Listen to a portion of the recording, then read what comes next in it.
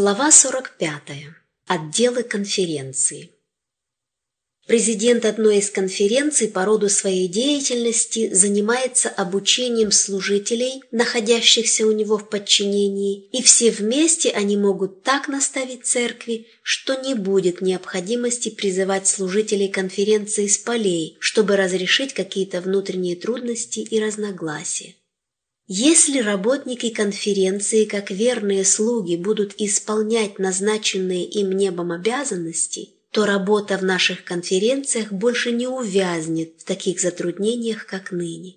И, трудясь таким образом, работники станут серьезными, ответственными людьми, которые не растеряются и не падут духом, оказавшись в сложной ситуации. Руководители конференций и отделов. Мне было показано, насколько сильно нам недостает людей, способных вести бухгалтерский учет в различных отделах. Бухгалтерия была и всегда будет важной частью нашей работы, и люди, имеющие необходимые навыки и опыт, всегда будут востребованы всеми нашими учреждениями. К сожалению, эта сфера работы уже долгое время находится в небрежении. Недопустимо, когда работа такой важности совершается ущербно и неумело. Бог хочет, чтобы его работа выполнялась наилучшим образом. Бухгалтерский учет – это предмет, который необходимо изучать, дабы исполнять его точно, без задержек, переживаний и издержек. Необходимо, чтобы в современной церкви поддерживались те же порядок и система, что и во дни апостолов. Процветание Божьего дела во многом зависит от его различных отделов, возглавляемых способными людьми, достаточно подготовленными для своей должности. Как люди, задействованные в распространении света, мы должны продумывать новые пути и методы, чтобы подготовить образованных работников для различных сфер работы Божьей. Нам нужны хорошо дисциплинированные, развитые юноши и девушки для работы в наших санаториях, в медицинском евангелизме, в издательствах, в конференциях и на поле в целом. Мы нуждаемся в молодых мужчинах и женщинах, отличающихся высоким интеллектуальным уровнем, способных наилучшим образом выполнить работу для Господа. Мы сделали кое-что для достижения этой цели, но тем не менее мы еще сильно отстаем в данном аспекте. Сотрудничество между отделами. В одном вопросе мы должны быть особо на страже – в вопросе личной независимости. Поскольку мы воины армии Христовой, нам следует согласованно трудиться в разных отделах. Каждому работнику надо уважительно относиться к единоверцам. Последователи Иисуса Христа никогда не будут действовать независимо друг от друга. Наша сила сосредоточена в Боге, и она должна выражаться в благородных, целенаправленных действиях.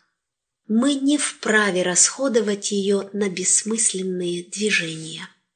Ты держишься слишком отчужденно и не устанавливаешь тесных взаимоотношений с людьми, работающими на разных участках дела Божьего. Ты не советуешься с ними по-братски, а ведь это необходимо для того, чтобы разумно поступать в каждом отдельном случае.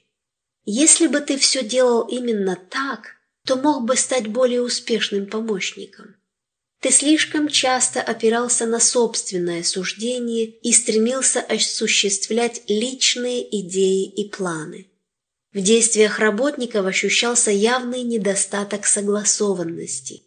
Те, кто мог бы помочь тебе, не испытывали особого желания делиться с тобой своими знаниями из-за твоей отчужденности, из-за того, что ты слишком часто повинуешься минутному порыву и чувству. Вот почему они опасались приближаться к тебе. Служителям следует хранить себя и своими личными планами не препятствовать осуществлению планов Божьих. Им угрожает опасность слишком узко подходить к делу Божьему, ограничивая свой труд определенными областями и не развивая у себя интерес к делу Божьему во всех его направлениях. Кто-то сосредотачивает внимание на чем-то одном и не обращает внимания на другие стороны дела, которые могут быть не менее важными.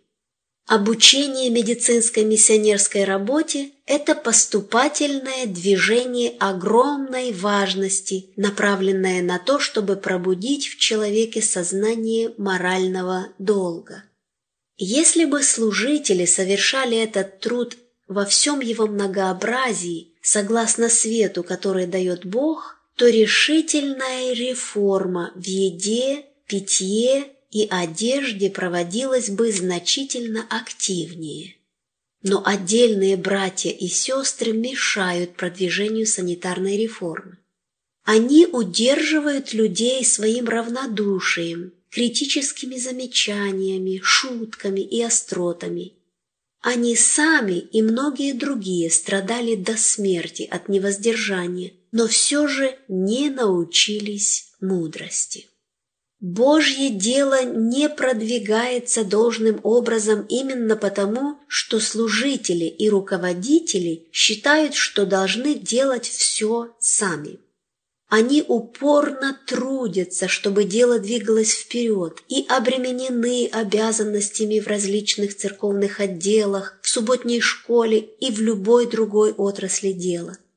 Они думают, что должны все делать сами, иначе работа не будет выполнена вообще. И она действительно не будет выполнена, потому что они оказались неспособными советоваться с другими и обучить их работе.